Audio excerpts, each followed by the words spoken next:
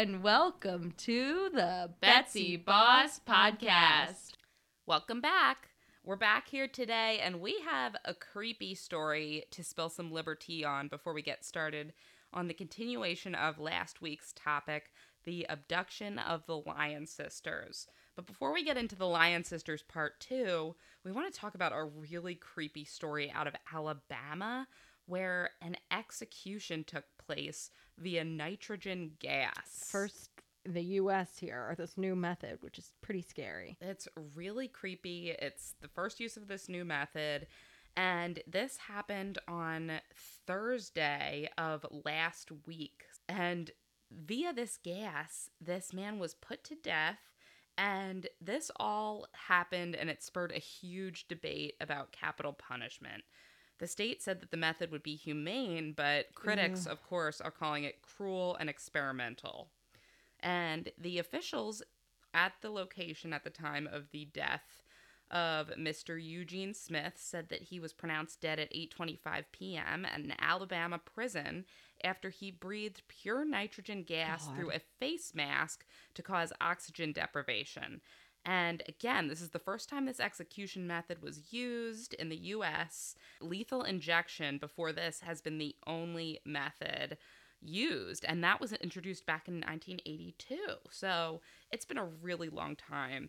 But this is kind of disgusting and just makes you think.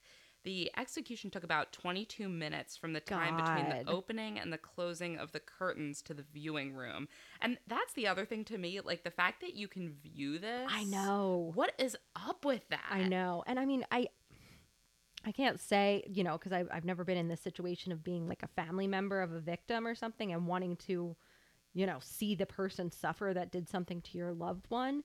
But it still just all seems so like barbaric and uncivilized and just like taking us back to a time that I feel like we've moved beyond, but clearly there's something in humanity that like we haven't. Yeah. That people still want to go and see this. Yeah, and see the person, like you said, who killed their beloved person suffer. Yeah. Payback. And eye for an eye. And, so it does sound like Mr. Smith appeared to remain conscious for several minutes. Oh, my God. And for at least 2 minutes, and this really is going to inspire a lot of debate, he appeared to shake and writhe on the gurney, and at times he was even pulling against the restraints. After this, there were several minutes of heavy breathing, and then finally breathing was no longer detected.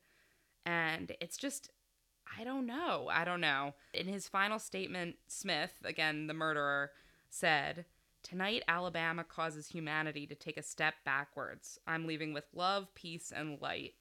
And then he made the I love you sign with his hands toward his family members who witnessed. Oh, God. And he thanked everybody for supporting him and sent his love to his family members. So, I don't know. It's just, it really makes you think about kind of capital punishment in general. Is it just? Is it fair? Is it barbaric? It really does make you think. Yeah. And obviously not saying he's a good guy by any means, but these types of things, like you're saying, the whole death penalty in general, and then, even if it's agreed upon, okay, we're going to implement this, like, what method is humane? I don't know. I don't know if there is any. But yeah, this is just scary because I do agree. I think it seems like it's kind of experimental out there, and it's like, all right, we're just going to let this happen. I don't know. Yeah. Well, and the reason that they used this method in the first place is because they attempted to execute Smith in 2022, but at the time, the lethal injection was called off because at the last minute, the authorities couldn't connect an IV line. Oof. So I actually was under a mistaken impression that the drugs for whatever reason didn't work on him. That's what I had thought too. Yeah. Which is really crazy. But superhuman. Yeah, like he's got, ice in his veins or something. Yeah. But clearly it's just an issue. Maybe he had bad veins or something, Oof. or just there was a bad connection. But that's why they had to go ahead and use this other form of execution. But it's interesting. I mean, I hope this doesn't get used. I don't know. I mean, in the future, it just seems, very barbaric and sad that he had to kind of, and again, this is a horrible murderer. So let's go into what he did so that we can feel better about it. There we go. So This Mr. Smith was a horrific murderer for hire by a pastor. So Ronnie May remembers the horrific scene on March 18th, 1988, when he responded to a call. He's the police officer who came to the scene, from Charles Sennett, who was a Church of Christ pastor in Sheffield. And Sennett claimed that he found his wife, Elizabeth, dead in their home. Okay. Wink, wink. On Coondog Cemetery Road in Colbert County. Already sounded like a bad place. Oh, tell me about it. Also, it's classic, like, I was in the shower, but wouldn't it deactivate the sodium thioglycolate? Isn't the cardinal rule of perms that you can't take a shower until weeks after? Come on, people. This is child's play here. Right. If Belle Woods knew it, how did you not know it? Yeah. But she had been stabbed, beaten with a fireplace instrument, and finally it was concluded that this man, Mr. Smith, was hired to murder Elizabeth and to stage her so that it looked like a home invasion and a burglary. It's never a burglary. I was just going to say. I didn't mean to steal your thunder. No, I was going to ask you what the cardinal rule is of murders.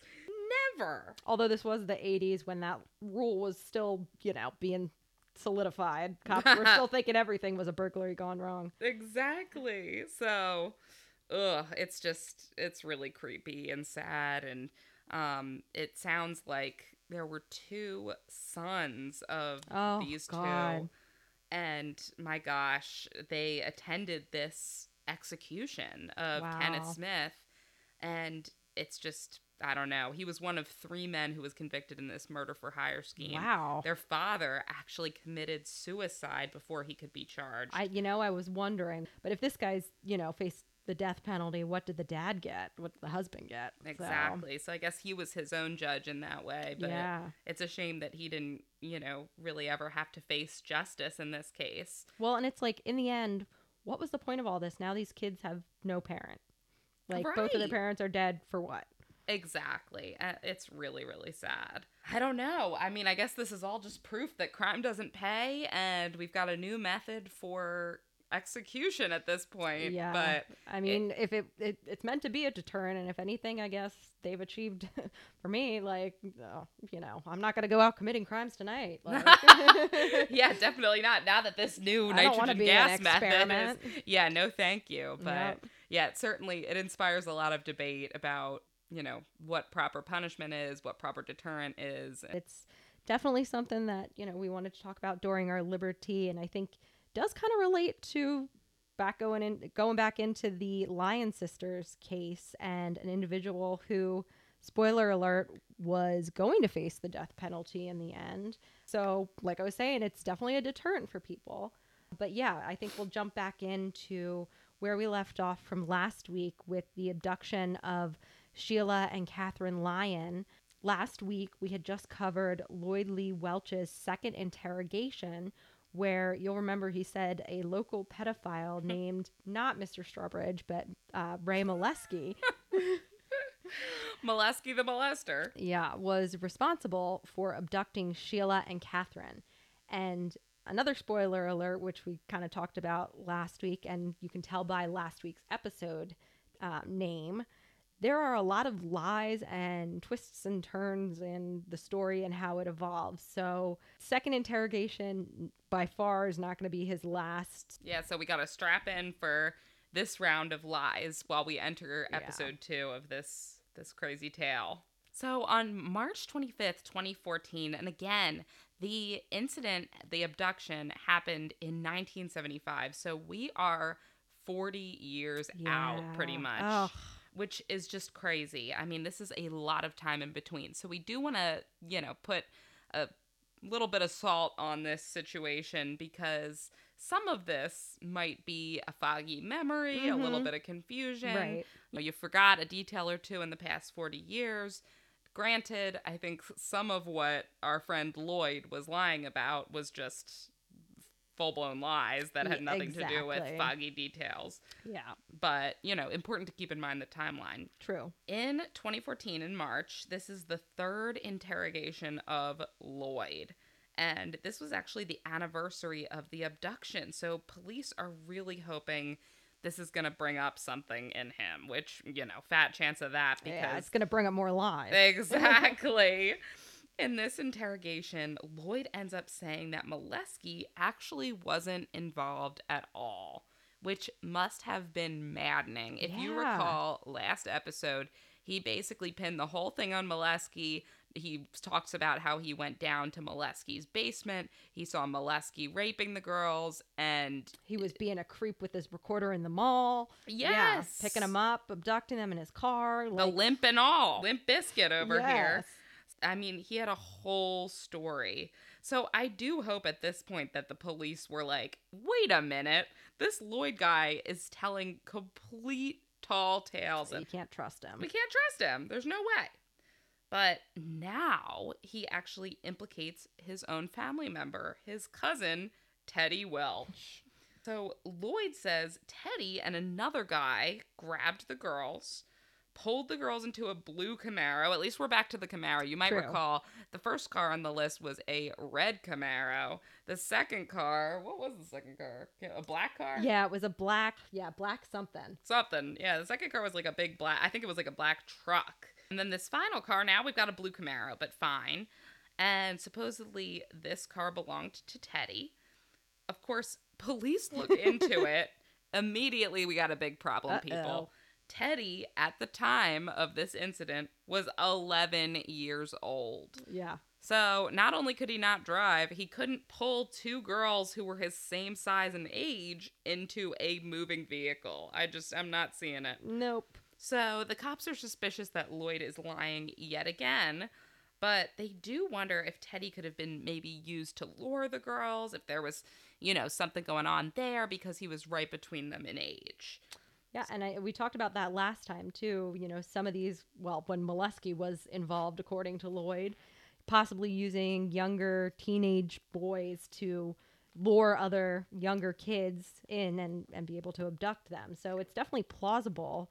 And, police are kind of like, we got to follow him in his story, and they have to look into everything that he says. So, it's not adding up, but we still got to get to the bottom of it. So officers obviously go and speak with cousin Teddy on April 17th of 2014. And Teddy says that his father always told him to stay away from Lloyd. Can't imagine why. Yeah, Lloyd, come on. This great guy who tells a bunch of lies and creeps around the mall leering at people. He's the best. He was 6 years older than Teddy and was viewed as kind of the black sheep of the family. Now, shocker over here, both Teddy and Lloyd's fathers were very abusive. Lloyd's father was an alcoholic, and he was also sexually abusive. So it was not a good situation for either of these boys growing up. And Teddy also dealt with other instances of sexual abuse. He said that his mother actually sold him to an older man for sex when he was 15 years old. And in return, the man carpeted their house. Like what? Just insane Also, stuff. carpeting's getting really expensive. If you have to sell your son to slavery Seriously. just to make ends meet for the carpet. Yeah, I don't know. It was the 70s, so it must have been some good shag carpet or something. Right, but man, stick with the hard wood if you can keep your kid. Seriously. And so, hearing Teddy's background, police thought, he could have, the right type of background to somehow be involved in this whole Lyon sisters' disappearance. Here he was involved in a sexual abuse situation with an older man. We're looking at, not Molesky, but maybe some other guy. Lloyd was saying it was Teddy and somebody else. Teddy agreed to take a polygraph test, and he actually took it 3 times. And not to do the same punchline, but guess what? He passed. Nope, he failed. So this is the craziest part. These two are some Lyon-ass cousins. Yeah. Although, are you sure they're not the Lyon cousins? Yeah, seriously. The Lyon sisters were the ones who were abducted. Yeah. But I think the Lyon cousins are what we should call these episodes. For real. I mean, Lyon Lloyd is already perfect there. Oof, really is. Yeah. Teddy blamed his failure on smoking weed. I do have to say, I think for the most part, Teddy is genuine. He's a much more genuine person than Lloyd. And we'll get into it, but I think he's definitely more believable than Lloyd in this situation, at least. We come to July 14th, 2014, and here comes, you guessed it, interrogation number 4 of Lloyd, because they just can't get enough of these interrogations. Yeah. I mean, I guess Lloyd was their only person who they were dealing with, so they Yeah. had no choice but to continue pressing him. But they must have realized at this point, like, this guy is an empty shell. Like, we are Yeah. not getting any legitimate information from this freak, and all we're going to get is a pack of more lies. But I guess the thing is, too, is that every time they bring him in, his story does change. So what if there is something new and he a does common let element? Well, actually, I wasn't even thinking about that. That is a good point, though. If they do find something that lines up, or what if, they bring him in and there is something that he lets slip out that is the truth amongst all these lies? Because it's like he is still giving them different information and different avenues to look into. But I like your angle better, actually. I like your angle because I'm like, okay, he's spinning so much yarn. He's like flapping his gums so much that finally he's saying so many different things that one of them is bound to be the truth at some point because he's going to run out of lies. And I think, too, the fact that they are like 99% sure that he was the guy in that sketch from, that day at the mall, that he's involved somehow. So it's like, oh, they know he's got some information. It's just getting it out. Yeah, exactly. And getting it out of him. God, so true. It must have been so frustrating to be like, okay, this is our only person. Right. We know he's involved, but we don't know how he fits in. What do we do with him? Just keep hammering him with interrogations, I guess. Yeah, and I mean, I was going to say I'm surprised he keeps coming in, but he's also in jail. So he's probably like, I mean, this gets me out of jail. It gives me something to do for the day. They probably give him snacks. It's his get out of jail free card. Yeah. So to speak. Yep. But, exactly. So this time, Lloyd is continuing to say that Teddy was at the mall with another person. And the detective is thinking fast. He's thinking on his feet. And he lies. And he said, yeah, actually, we already talked to that other guy. Yep. And Lloyd, being a dumbass, buys the lie and drops the name Uncle Dickie. Yeah, he's like, yeah, Uncle Dickie. And then you might remember Uncle Dickie from last week. Definitely said like we definitely Dickie did. Of it all.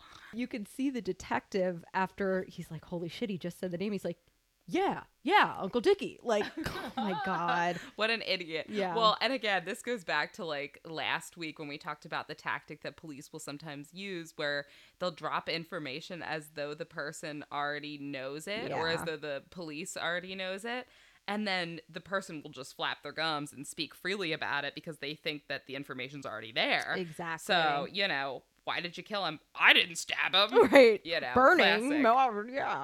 I think he probably burned them after he raped them. Like, okay. Yeah. So the detectives learn pretty quickly that Uncle Dickie is Richard Welch, Lloyd's uncle, his actual uncle.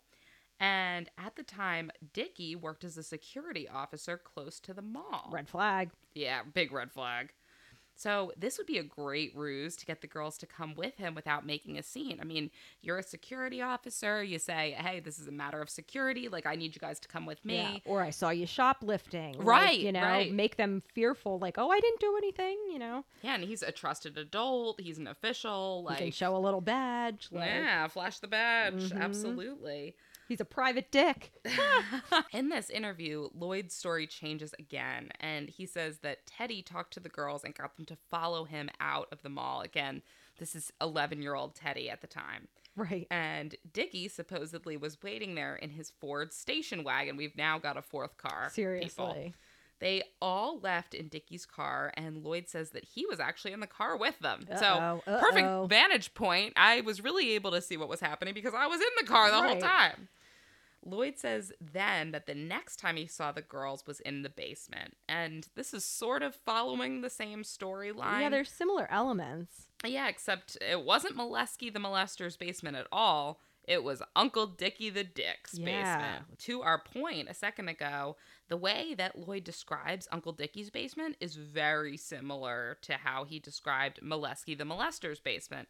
AKA, it's probably the truth that there was a basement like this. Right, exactly. And Lloyd said that Dickie locked the girls in the basement, kept them there for 1 to 2 weeks. Yeah. And this is the crappy part. So, of course, the police, prompted by this narrative, searched Dickie's old house twice, but didn't find anything. Yeah. I mean, like you were saying, it's 40 years later. Like, What are you gonna they'd be find? lucky if they did. Yeah, it's so true. Yeah. Detectives asked Lloyd, how did Dickie get rid of the girls? And he said that they had disposed of them at relatives in Virginia. And this property in Virginia is going to be a big part of the story here. The Welch family had this big property, a lot of land down there in Bedford County, Virginia. And this is a really creepy, interesting fact. Back in 1975, when the abduction occurred, approximately 2 weeks after the girls were taken, there was actually a sighting of two girls in the back of a station wagon covered in a blanket. And someone had called it in because they just thought something was strange, like something was off. And when police kind of looked at where that tip came in, it was right on the route that you would take from Maryland to the Welch property in Virginia. Oh boy. Yeah, which is just like, oh my God, the sinking feeling you get learning that and connecting these dots. Exactly. Yeah. So about this property, sometime in the 50s or 60s, Dickie's family actually moved from the property up to Virginia. But the family had their roots in Taylor's Mountain in Virginia, and they still did have family there. This area is really on the outskirts of Bedford County, Virginia, and it was really, very backwoods, kind of your typical moonshiners, Appalachian, all that. And it was really known as a no-go place for the police. I think just having that kind of crazy family up there, the police just didn't get involved and kind of stayed out of it. So they pretty much could do whatever they wanted on their land up there, and there'd be no consequences. And like we were saying, the Welch family really fits that whole stereotype of the classic Appalachian kind of clan. And the worst part of it, there was a lot of incest. Pretty much everybody in the family had been sexually abused by somebody else in the family. And obviously none of this was ever reported to police. So a really bad situation where, bad stuff could happen, and Police can't really touch it, yeah.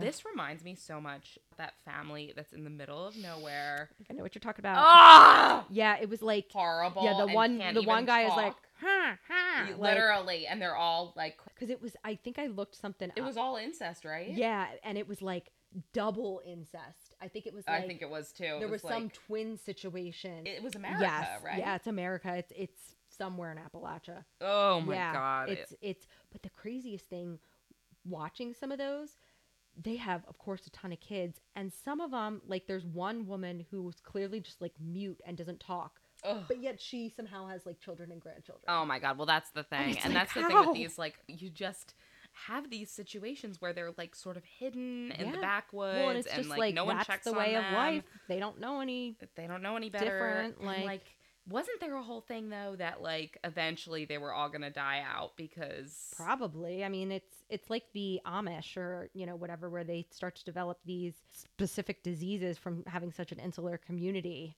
that it ends up creating a lot of deformities and stuff like that, and probably does kill them off. Yeah. Well, and that's the thing too. I mean, these people were so disabled, like they could not even speak. They could barely, like, their eyes weren't working. Like stuff was malfunctioning left and right. I mean, I don't know, but that's like what I think of out there, to a lesser degree, obviously. But like, no, it's a like kind of interesting, good comparison there, honestly. So we come to September 2014, and at this point, the cops are really starting to focus in on the Welch family, even though they want nothing to do with them, right? Understandably so. They wiretap their phones and come to find out Patty Welch, who is Uncle Dickie's wife, so Aunt Patty, can be heard on recordings saying that she knows the police are watching them. So pretty astute. Clearly they're not like this family that I'm talking about. The police are watching them, and she saw them putting up cameras right out front of the house. So Patty starts trying to convince the rest of the family not to talk to the police. Ooh, we'll see how that goes for her. So starting September 7th of this year, they launch a major search and all these different efforts to try to find these girls. They descend on the mountain. There's a massive property that they have to search. And the house on the property belongs to Lloyd's aunt, Lizzie Parker. So, just a little background there. Yeah, it is going to be a lot of, names. Hopefully can kind of follow it and pick up on who the key players are. But we may throughout just need to like remind you of who's who. like this is so and so's sister or whatever. Well, yeah, and we'll give you a little reminder. So Lizzie again is Aunt Lizzie, Lloyd's Aunt Lizzie. So Lizzie's daughter, who would have been Lloyd's cousin, Connie, wow, it's actually kind of convenient with the alliteration. Oh, yeah. Agrees to speak with police. Uh-oh. And she was a teen living at the house when the girls disappeared. And she said she remembered Lloyd and his wife coming to the house sometime in 1975. She said that his wife, Lloyd's wife, Helen, was pregnant when they visited. And that she was still pregnant when the girls disappeared. Connie also remembers that Lloyd had a large green duffel army bag with him, which, oof, you can already imagine what could have gone in that bag. You know where it's going. And Cousin Connie said that Lloyd set the bag down in front of her, Helen, and Connie's brother, again, another cousin, Henry. When Lloyd opened the bag up, it supposedly had a terrible smell. And Lloyd lied, as he does, and said that they had bought hamburger meat. You know, a whole duffel bag full. Yeah, because who doesn't buy a whole duffel bag full? That'll feed a family of 4. Yeah, well, where are you buying this hamburger? There were no Costco's back then. I was just going to say, good old Costco. Yeah. But yeah, he passes it off as hamburger meat and says that they're going to go camp and cook, but that the meat went bad, so they can't go camping and cooking anymore. You know, a duffel bag isn't the most ideal place to keep that hamburger meat. Turns out meat spoils faster in duffel bags. Yeah, who would have thought? Who would have thought? So Connie also said that Lloyd's clothes were bloody. So this is not looking good for old Lloyd. No, it's not. And so here we go, getting another name that police want to talk with. So they want to talk with Henry, who was Connie's brother there. He was very sick at the time that he agreed to be interviewed, and he, shocker, like everybody else in the family, had a criminal background. So even though he agreed to speak with police, he was not very forthcoming, you know, because he was afraid of somehow implicating himself and already having a background and whatnot. But he did confirm what Connie had said about Lloyd showing up with a duffel bag and, you know, blood all over him. And he said that Lloyd told them it was a dead dog in the bag. Oh, which meanwhile, we would prefer it was 2 dead people. I know.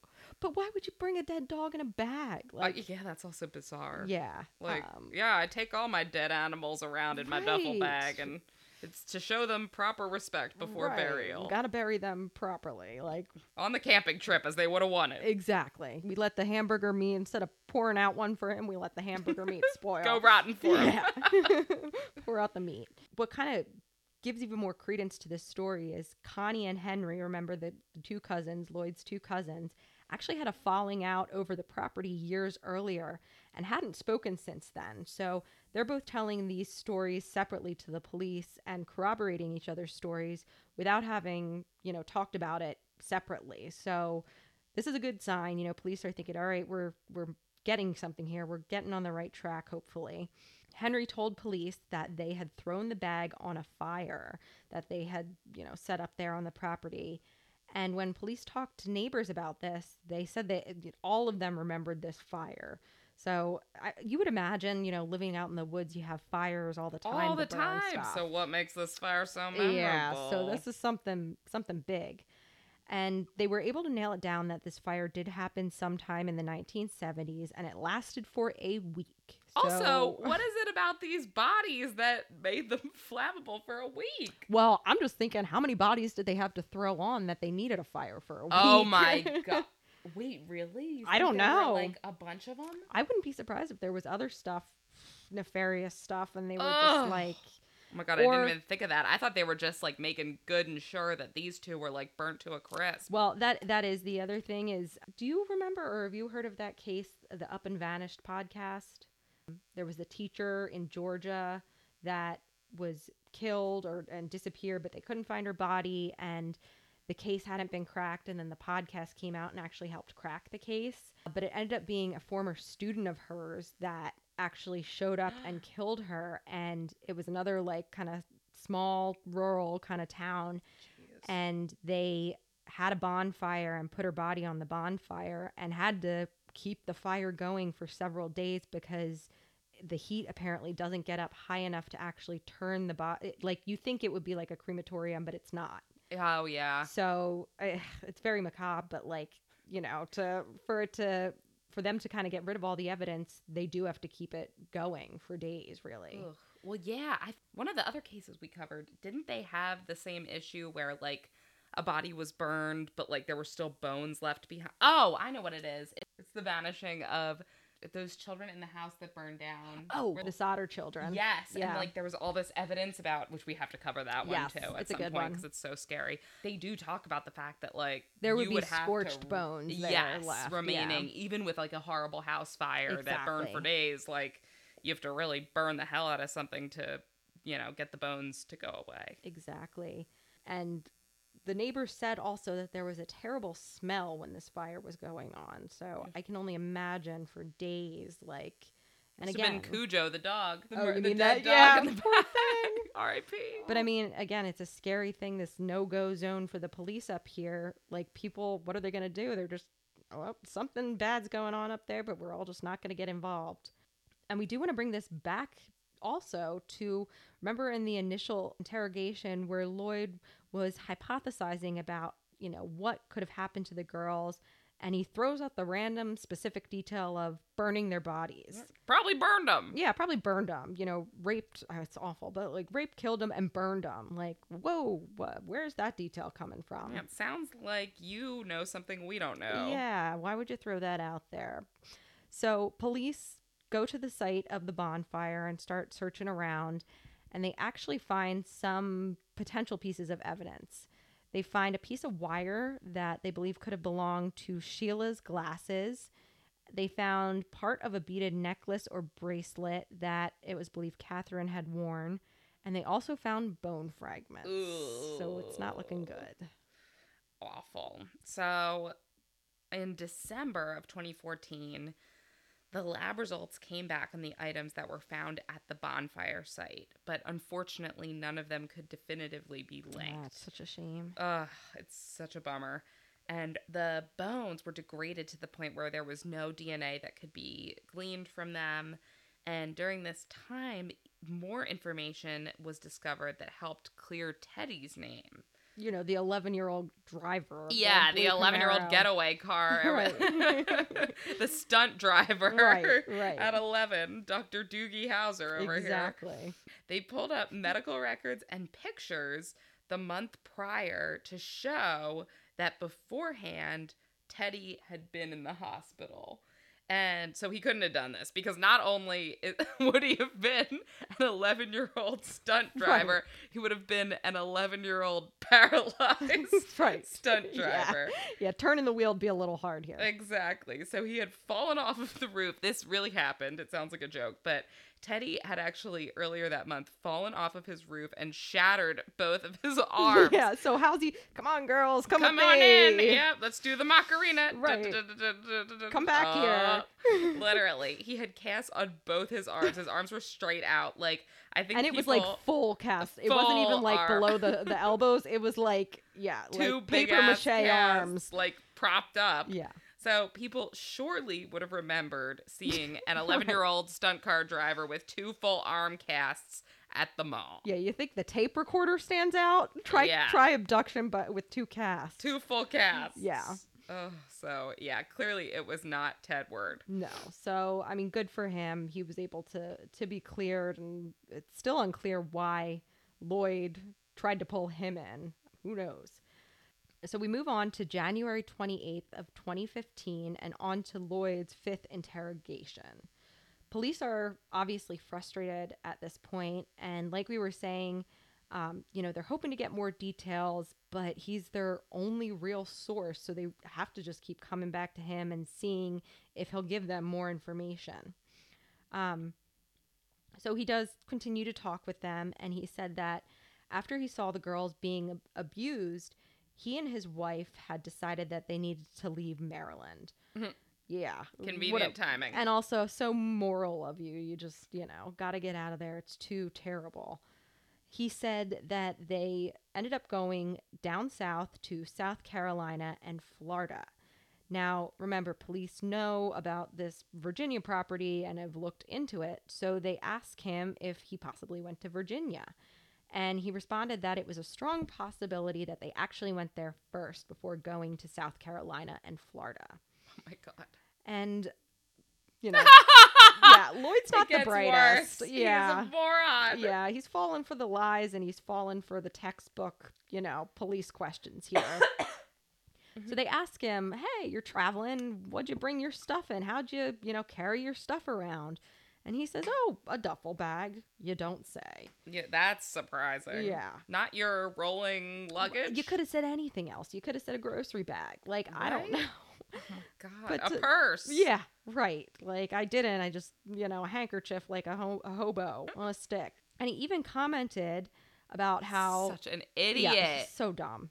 While he and his wife were hitchhiking, that the driver, one of the drivers who picked him up had commented about, oh man, this bag is so heavy, while he's putting it into the trunk there. A completely unnecessary detail that absolutely could have been left out. Right. Yeah. And Lloyd, I don't think you're the most fashionable guy there, that you've got some crazy clothes that are just so heavy carrying along there on your hitchhike journey. Right. A capacious bag. Right.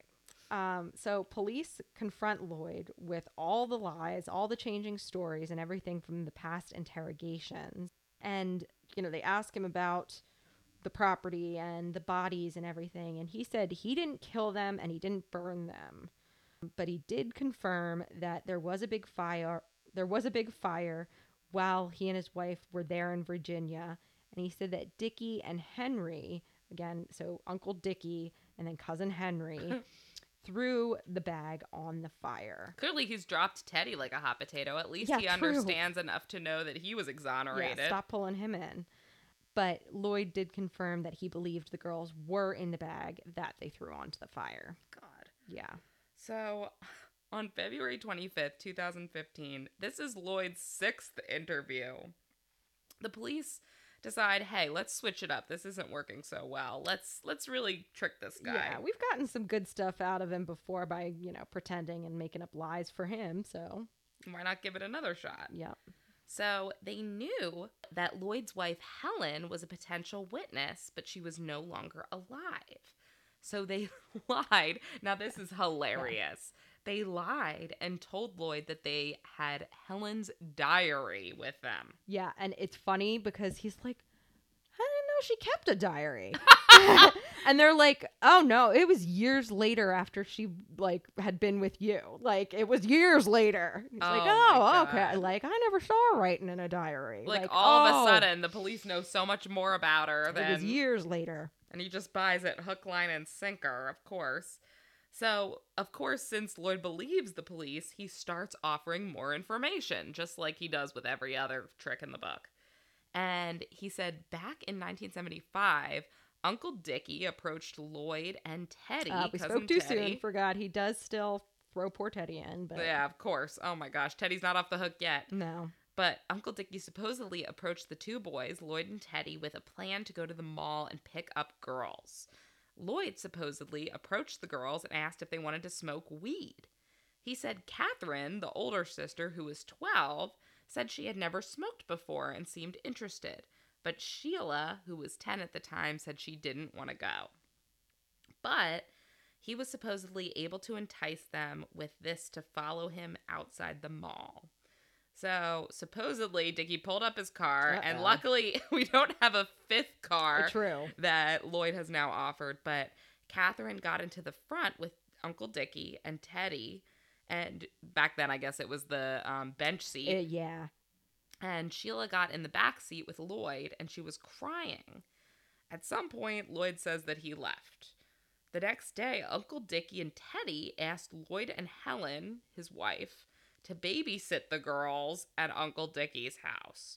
And supposedly, Lloyd and Helen watched the girls for 4 or 5 hours. This is the most convoluted... Yep.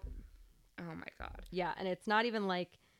Not that it would make it any less convoluted, but it's not even like they dropped the girls off with them. It's like, come to my house and watch them here. Yeah, for no apparent reason. Right. Where are we going to be? Don't worry about it. Yeah, bye. So then apparently Dickie came back, and that was the last time Lloyd saw the girls. Doesn't sound right to me. No, doesn't even sound like a good lie. No, it's a pretty, one of his, out of what, this was the 6th interview, not his best. Not the best. Although none of them were really diamonds, if we're being honest here. Very true. But that doesn't stop, the interrogations from going on. So May 1st, 2015, we have the 7th interview with Lloyd, and the police are really trying to put pressure on him. They made him aware that at this point they really had enough to charge him in Virginia, and that, like we were saying, Virginia has the death penalty. So this was enough for Lloyd to start, spinning some stories and talking more. And he said that it was Dickie and Lloyd's father, Lee Welch, who actually killed the girls. And these brothers apparently had been very close back in the day. At some point, the girls had enough and, they wanted to go home. But Dickie obviously knew that he couldn't send them home. And so Lloyd said that he had a strong suspicion about what happened and where the girls were eventually killed. He said that there was a bridge in, I believe it was Hyattsville, Maryland, that was Dickie's favorite fishing spot. And he said he believed that Dickie cut up the girls' bodies there and threw them into the water at night. Ooh. Yeah, not a nice scene there. No. So a detective decided, all right, I'm going to follow up on this one. I'm going to go visit this bridge that Lloyd described. And when you're thinking about it, it's not even like a super high bridge that you would like jump off of into the water or anything like that. It's pretty much like a bridge at the end of the street in a neighborhood over a little creek. It is a bridge that cars drive over, but it's not a big giant bridge or anything like that. He realized that this bridge is really wide open to view. It's totally visible from all angles around it.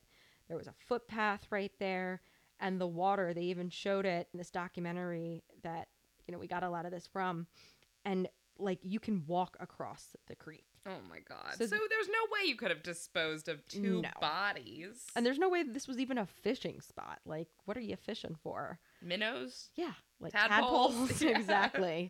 Exactly. So again, another, dead end wild goose chase from Lloyd.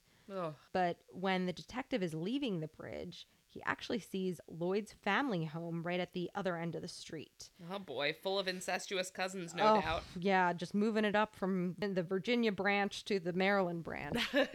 And Lee, Lloyd's father, lived there in 1975. And Lloyd had actually lived there intermittently during that time as well. So the detective takes a chance and he goes up and knocks on the door. And luckily, the current owner lets him take a look around.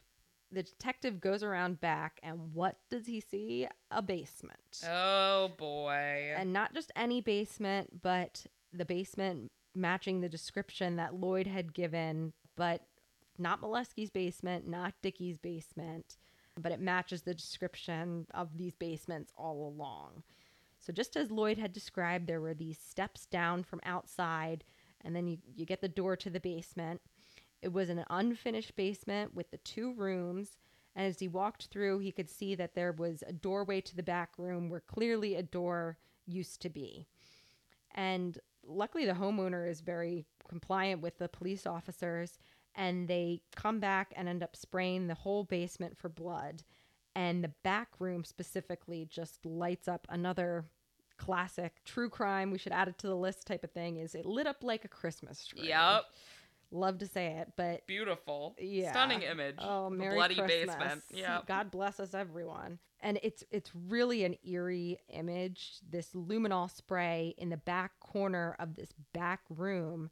There's this like blood pooling in the corner and then spatter all over the walls. And it's not in the shape of like a person or anything like that, but you can really picture like where a person would have been in this situation, and something obviously terrible happened. Yuck. So at least we're getting somewhere. May 12th, 2015, we are on Lloyd's 8th interrogation. And at this interrogation, he says that Dickie would make pornographic videos and sell them on the mountain. To who? I was just going to say, a Billy Goat Gruff? The other family members? Literally.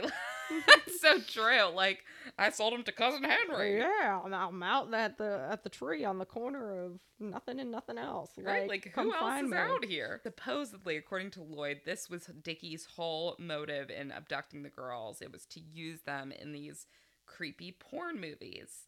And a detective confronted Lloyd about the basement that they explored in his father's old house. And he tells Lloyd, listen, we sprayed the basement with luminol. There was a ton of blood. What's up? Lloyd finally realizes that they found the basement he had been describing all along. So he's like, all right, you got me on that, so I'm going to give more details on what happened. He says that one of the girls, he believes Sheila, tried to get away. And Uncle Dickie, realizing that he had lost control of the situation, had Lee kill Sheila. Again, Lee is the father of Lloyd and the brother of Dickie. So Lloyd said that he saw Dickie and Lee kill her together. Lee supposedly broke her neck. Dickie started chopping her up with a long axe and put her in a bag. So at least we're coming back to the bag here. Yeah. Like, duh, I'm sorry. The hamburger meat was selling no one. No. And the fire that burned for 1,000,000 days and smelled like ass. No, the hamburger meat, not buying it. Not going camping anytime And why'd you soon. have to drive to Virginia to dispose of your rotten hamburger meat? Exactly. We tried to go camping elsewhere in Maryland. Right. The meat went bad, so we drove it all the way to we Virginia. brought it with us. So Lloyd said that this all happened, the bagging and tagging, happened in the back room of the basement, which actually does make sense. Yeah, it's all starting to line up. Yeah, at last. Only on the 8th interrogation at this point. So Lloyd said Sheila was taken to Virginia, and the last time he saw her was on the Welch property in Virginia, and she was still alive. Ugh. But... And all this really does is just frustrates you because we have no idea if he's lying. He probably is. Exactly. And why would they even do this? This is like taking the hamburger meat across the border. Yeah. Like, why would you keep one alive, kill the other? Right. It just feels ridiculous. Yeah. And I mean, like you're saying, we can't trust his story at all. And, you know, there probably is some truth in it, but a lot of it is probably a lie. Now we move on to his last interrogation. Thank God. Yeah, finally. I'm sure it only you're all took thankful. 9. Yep. And this is July 14th, 2015. Lloyd admits again that he was in the basement when Sheila was killed. He said that Dickie and Lee threatened him and, you know, forced him to help with the whole situation. Lloyd said that Dickie and Lee cut up the body. He didn't do any of that, but he did help clean up. And he said that he also did drive the bag to Virginia under Dickie and Lee setting something up and instructing him to do so. So they had told him that Henry, remember this is Cousin Henry, would be ready to meet them there and would have this whole bonfire set up and, you know, have it ready to go to throw the bag onto. Which, no offense, why did the bag have to go to Virginia? Well, just to get out of Dodge? I think because they knew they could do this bonfire in like the middle of nowhere. In the middle of nowhere on their property, and nobody would bother them. Because otherwise, if they try to dispose of it elsewhere, you know, there's the possibility that it could be found. Okay, fair enough. But I mean, it is a big risk if you think about it. Like driving it all that way across state lines. Yep. And I mean, they don't strike me as probably the best drivers either. I doubt if, you know, they have all this other criminal background. I doubt they're worried about abiding by the speed limit. Oh, yeah, so, I'm sure they're not keeping their hands at 10 and 2. Yeah, you know, it's pretty risky. Lloyd said that when he came back from Virginia, they had the car cleaned, and he doesn't know what happened to it after that. But police really, you know, believed, I guess, other info and just knowing that Lloyd's a liar, that the car was probably destroyed on that mountain in Virginia because, I mean, they're destroying bodies out there. It's the perfect opportunity to destroy a car on this vast property that they can just burn it up, you know. Do whatever they want to. Yeah, take it apart, bury it in the ground if they want to. I mean, whatever they want to do, no one's coming and looking for it. Finally, though, at this point, Lloyd was charged with first-degree felony murder for his involvement. Oh my God, it took long enough, didn't it? And it took enough interrogations to finally get to this point. finally, September 2017, Lloyd pleads guilty to 2 counts of first-degree felony murder. And it's believed that he pled guilty to avoid the death penalty, again, which you don't blame him for avoiding the death penalty after what we heard about it earlier this episode. Right. And he did not admit to raping or killing the girls at this point. And the judge agreed to a 48-year sentence. And he was already in there, so... Yeah, it was after his 33-year sentence that he was still finishing up. Right, so he was gonna die in prison. Yeah. Is he dead yet? No, I don't think so. I think he's still with us. So this actually is the oldest conviction without a body in the U.S. So it's kind of a historic case in that way. And I gotta be honest, I'm surprised that they could get it with all these lies and my God, these police really earned it, didn't they? Yeah, but it truthfully it does surprise me because they don't have. I mean, I know they have a bone fragment, but it couldn't be tied to the girls. Like, right. It does surprise me that they were able to get a conviction. But I guess with him pleading, it makes it easier, obviously. Yeah, that definitely helps. So at least we do have a good ending that there finally was some justice in this case after so many years. But it's so hard because there's also so many questions still to this day. Yeah. And one of the key detectives in cracking the case said he feels he failed the family because he was never able to bring the girls' bodies back to the family for a proper burial. But, I mean, what great police work. Like, for all the different stories we've covered, yeah, the majority of the time, or at least a good amount of the time, the police departments are, if not to blame, a big part of why these cases never got solved. Exactly. Or why they happened in the first place. Right. Yeah. But here, the police really persisted and kind of took all these little bits of his various different stories and were able to kind of put together, I think, as close to what happened as, they're going to get. And I think in the end, thankfully, that was enough to put Lloyd Lee Welch away for the rest of his life. So now that we're at the conclusion of this episode, just want to send a big thank you again to Dave Schwartz in Maryland. He's a Maryland boy, and I'm sure that he was a kid when this all went down, and he probably was scared to death by this, as we would be too. This is really creepy. But my gosh, what a great and really creepy tale to send our way, and a historic one at that. And thanks for giving us some interesting stuff to wade through, and a police department that we can finally commend for doing such a spectacular job sticking with somebody through a web of absolute lies. So thanks so much, Dave, and please continue to send us all kinds of requests, ideas. Again, we're always down to investigate all of your crazy stuff, and we really appreciate our listeners. Thanks so much for listening to today's episode of Betsy Boss Podcast. If you'd like to find us online, we're on Facebook at Betsy Boss Podcast, on Instagram at Betsy Boss Podcast, on Twitter at Betsy Boss Pod, and our email is betsybosspodcast@gmail.com. Also, Betsy Boss is now on both iTunes and Spotify. If you like what you hear, please rate, subscribe, and comment. Thanks again for listening.